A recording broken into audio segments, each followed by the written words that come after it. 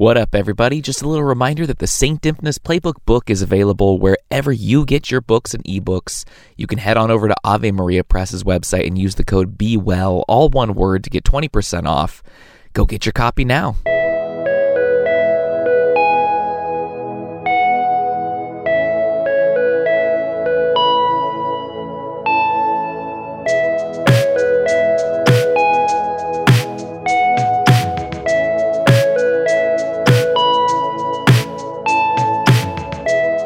St. Joan of Arc once said, "Since God has commanded me to go, I must do it." Welcome to the 122nd episode of St. Dymphna's Playbook, the SDP if you want to be cool, a production of the Grexley Podcast Network. My name is Tommy. I'm a cradle Catholic, a marriage and family therapist, a husband and father of 5 boys, 4 on earth and 1 in heaven. Love you, Luke. And I'm here to fill the void of Catholic conversations about mental health because I want us all to seriously understand and accept God's call for us to walk alongside those who are suffering. If we want to bring comfort to the afflicted, we have to start today. We like to kick it off around here with a quick refresh of our notifications. It's time for St. Dymphna's Mentions.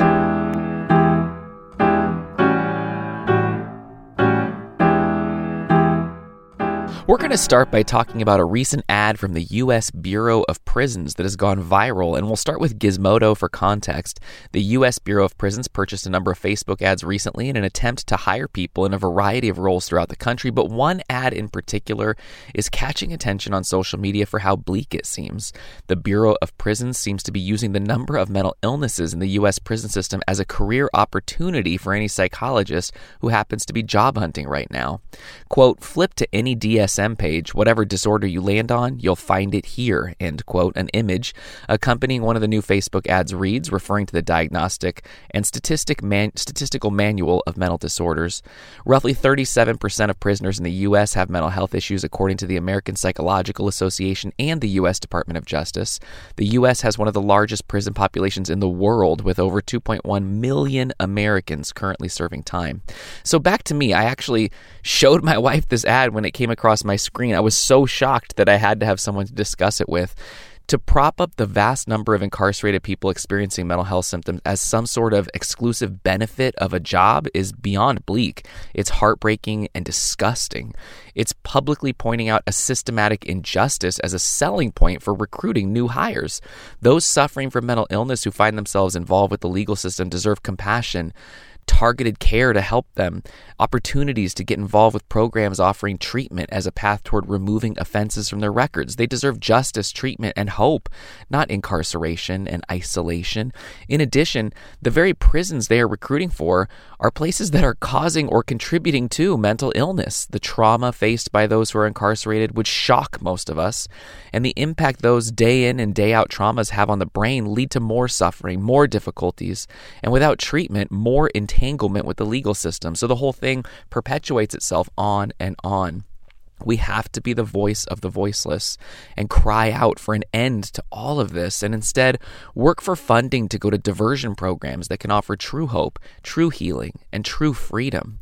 And all those psychologists the prisons are trying to bring aboard as new hires can walk into those programs to work, leading individuals to a better life and working toward true justice.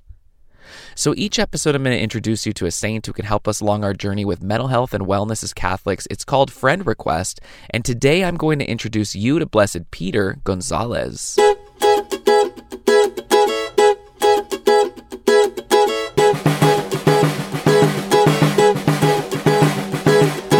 Born in 1190 in the Kingdom of Castile and Leon, Peter was educated by his uncle, who also happened to be a bishop, and was given over to a monastery when he was still quite young.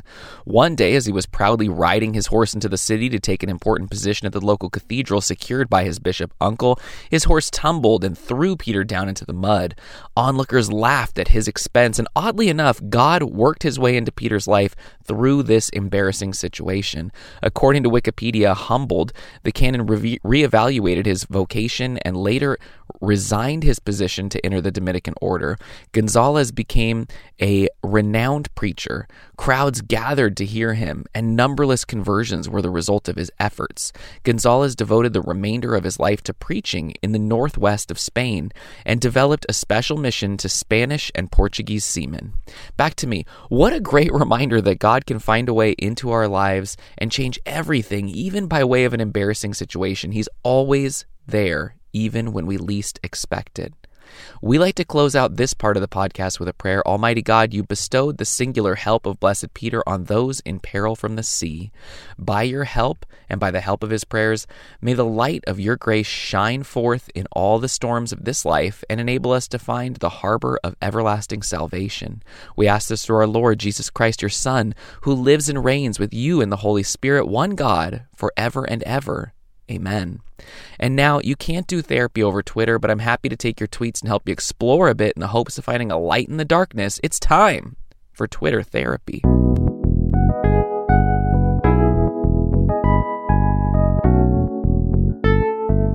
Anonymous gets us started. Can you talk about how to mourn a loss in the family while helping other family members mourn?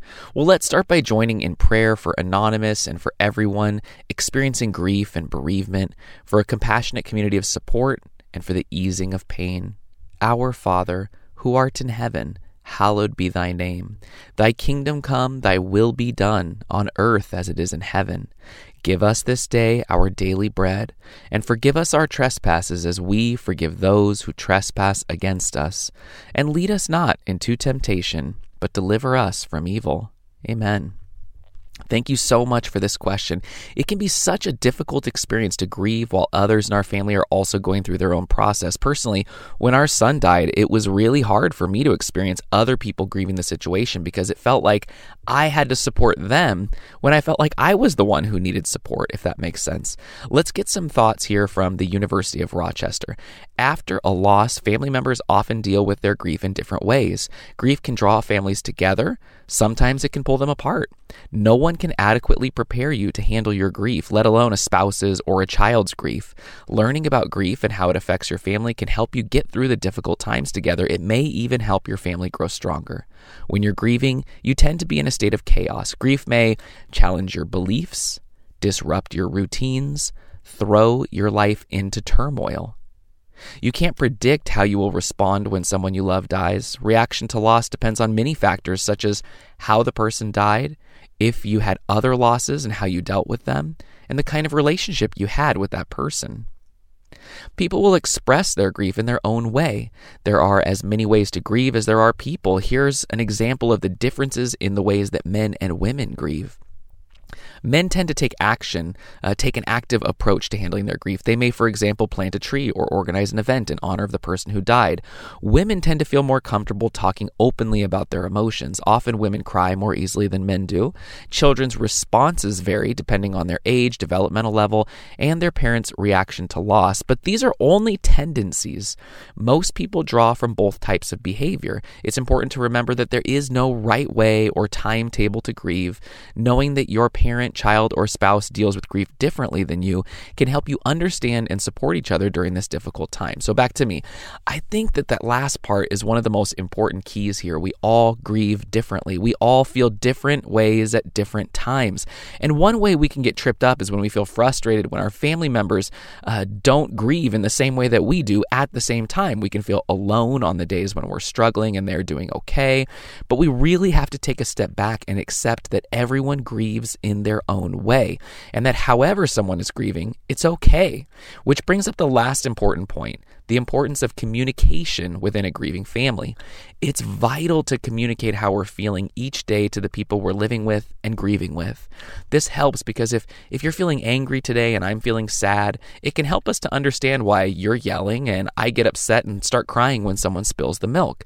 So that you know I'm not crying because of the milk and you're not yelling because of the milk, right? It gives us some help to be able to understand each other and give each other space on those days when we're grieving, the days that we're feeling good, the days that we're not feeling good. And know that we'll be praying for you and your family. Sarah is up next. My husband and I both take SSRIs, and they're giving us our lives back for different reasons. Me from severe PMDD, and him from anxiety and depression. We're extremely disillusioned with how the clergy and the church see mental health. 3 different priests have either said to us, or in homilies, how antidepressants are, quote, numbing the pain instead of dealing with the issues, quote, the easy way out, the exact words of a priest in confession. And today heard, quote, the rise in suicides and antidepressant use is a symptom of spiritual sloth, end quote.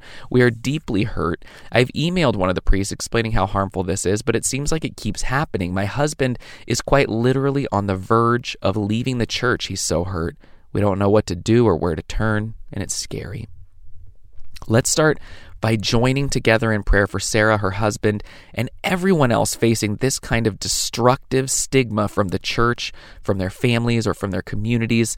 And let's also ask God to root out this stigma moving forward in our own hearts, in our church, and in our world. Hail Mary, full of grace, the Lord is with thee. Blessed art thou amongst women, and blessed is the fruit of thy womb, Jesus.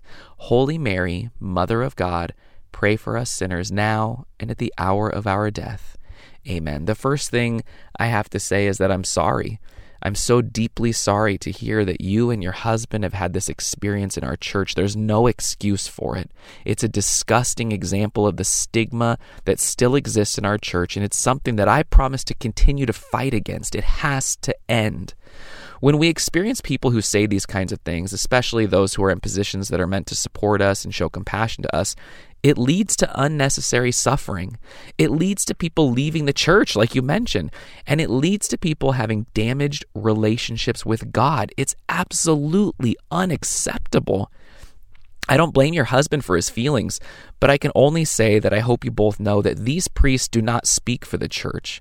They aren't representing church teaching. They aren't sharing the love of Christ. I'm proud of you for reaching out. I know we talked about how you also reached out to the bishop, and I think that's a great idea too. But really, those of us who are living with mental health symptoms and trying to find health and wellness shouldn't have to be responsible to correct these kinds of problems, right? Let me just say this 100% as clearly as possible. Jesus Christ came to free us from sin and from suffering. He comes to us through the people that we meet in our lives. He wants us to experience joy and happiness and comfort and the ability to live our lives fully. And when he walked the earth, he healed individuals who were suffering from mental health symptoms. He didn't cast them aside or blame them for their pain or tell them that they should just suck it up and cope with it. He met with them, he spoke to them, and he healed them. And today, his help comes to us in the form of helping professionals, medication when we need it, kind family and friends who will walk alongside us, and it should come in the form of priests who understand our pain and suffering and lead us to healing and wellness. The priests that you have encountered are not following in the footsteps of Jesus, and that breaks my heart. But I want to be sure that you know that you are both doing the right things to find wellness and that God is with you. Victoria wraps us up. What's the best way to talk about mental health in confession? For instance, I know my anxiety itself isn't sinful, but when it causes me to stop praying altogether, I want to confess that. But I've had very unhelpful things said about mental health in confession. How can we confess honestly but protect ourselves from harmful advice? Well, let's pray together for Victoria and everyone finding themselves in a similar situation, for peace in their hearts, and for God to provide a clear path forward with helpful and compassionate priests in the confessional. Remember, O most gracious Virgin Mary, that never was it known that anyone who fled to thy protection, implored thy help, or sought thine intercession was left unaided. Inspired by this confidence, I fly unto thee, O Virgin of Virgins, my Mother. To thee do I come, before thee I stand, sinful and sorrowful. O Mother of the Word incarnate, despise not my petitions, but in thy mercy hear and answer me. Amen. I'm really grateful that you brought up this question, Victoria. I think a lot of us spend time thinking about this very situation, and it's nice for us to be able to remember that we aren't alone. I always like to start these conversations by first pointing out that I'm not a theologian, so my answer comes from being a therapist and a cradle Catholic who strives to learn and understand everything I can about the faith, but not as one who speaks for the church in any kind of official or authoritative capacity. So that being said, here are my thoughts. First, we are required to confess all grave and mortal sins in confession. Let's start with what that means from the Archdiocese of Indianapolis, using some notes from the Catechism. There are sins totally incompatible with love for God and others, mortal sins, and ones in which love is less grievously wounded, venial sins. The Church says that all grave or mortal sins must be confessed as soon as possible. A mortal sin involves an action whose object is grave matter that is committed with full knowledge and deliberate consent. Grave matter is generally understood to be something that violates the Ten Commandments. Full knowledge means that one is aware that God or the church he founded considers the act sinful. And deliberate consent means a consent sufficiently intentional to be a personal choice. So back to me. I think the last part of that excerpt from the Archdiocese is very important when it comes to our mental health and sin. In order for a sin to be mortal, we must be committing it with the full consent of our will.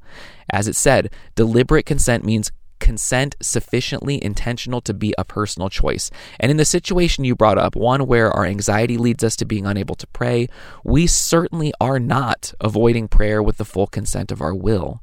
It isn't a personal choice, because if it was simply up to choice, we would pray. That's what we want. But our mental health, our anxiety, and our depression, and our trauma history can all impact the choices we make, especially in a religious context. And it's important to recognize that while we're working on these symptoms, and how they impact our spiritual life. We have to go easy on ourselves because it's a long process to get where we want to be. So last, I have to say, in terms of bringing up our mental health in the confessional, I feel like we really need to know the priest, in a sense, and feel some safety around being able to be vulnerable in this way. I wish I could say that bringing up our anxiety or our depression in the confessional will always be met with a kind and compassionate response, but we can't be sure of that. And while I'm a huge advocate of talking about our journey with mental health in order to help decrease stigma and build community, I'm also very clear that we can only do that when we feel safe, comfortable, and are with people who we know will walk alongside us in a positive and helpful way. I hope that helps, and please know that we're praying for you. All right, everyone, that's it for today's episode. Remember, you can email, DM, or tweet your questions and situations if you'd like me to address them in a future episode. I'd be happy to keep you anonymous or not, whatever you want. Be sure to check out patreon.com/Grexley to see all the great things they've got going on over there and support the cause. And until next time, go easy on yourselves. Take care of yourselves. And if you feel like you're in a place where you can't even bring yourself to pray, don't worry. I'll be praying for you. And so will Saint Dymphna.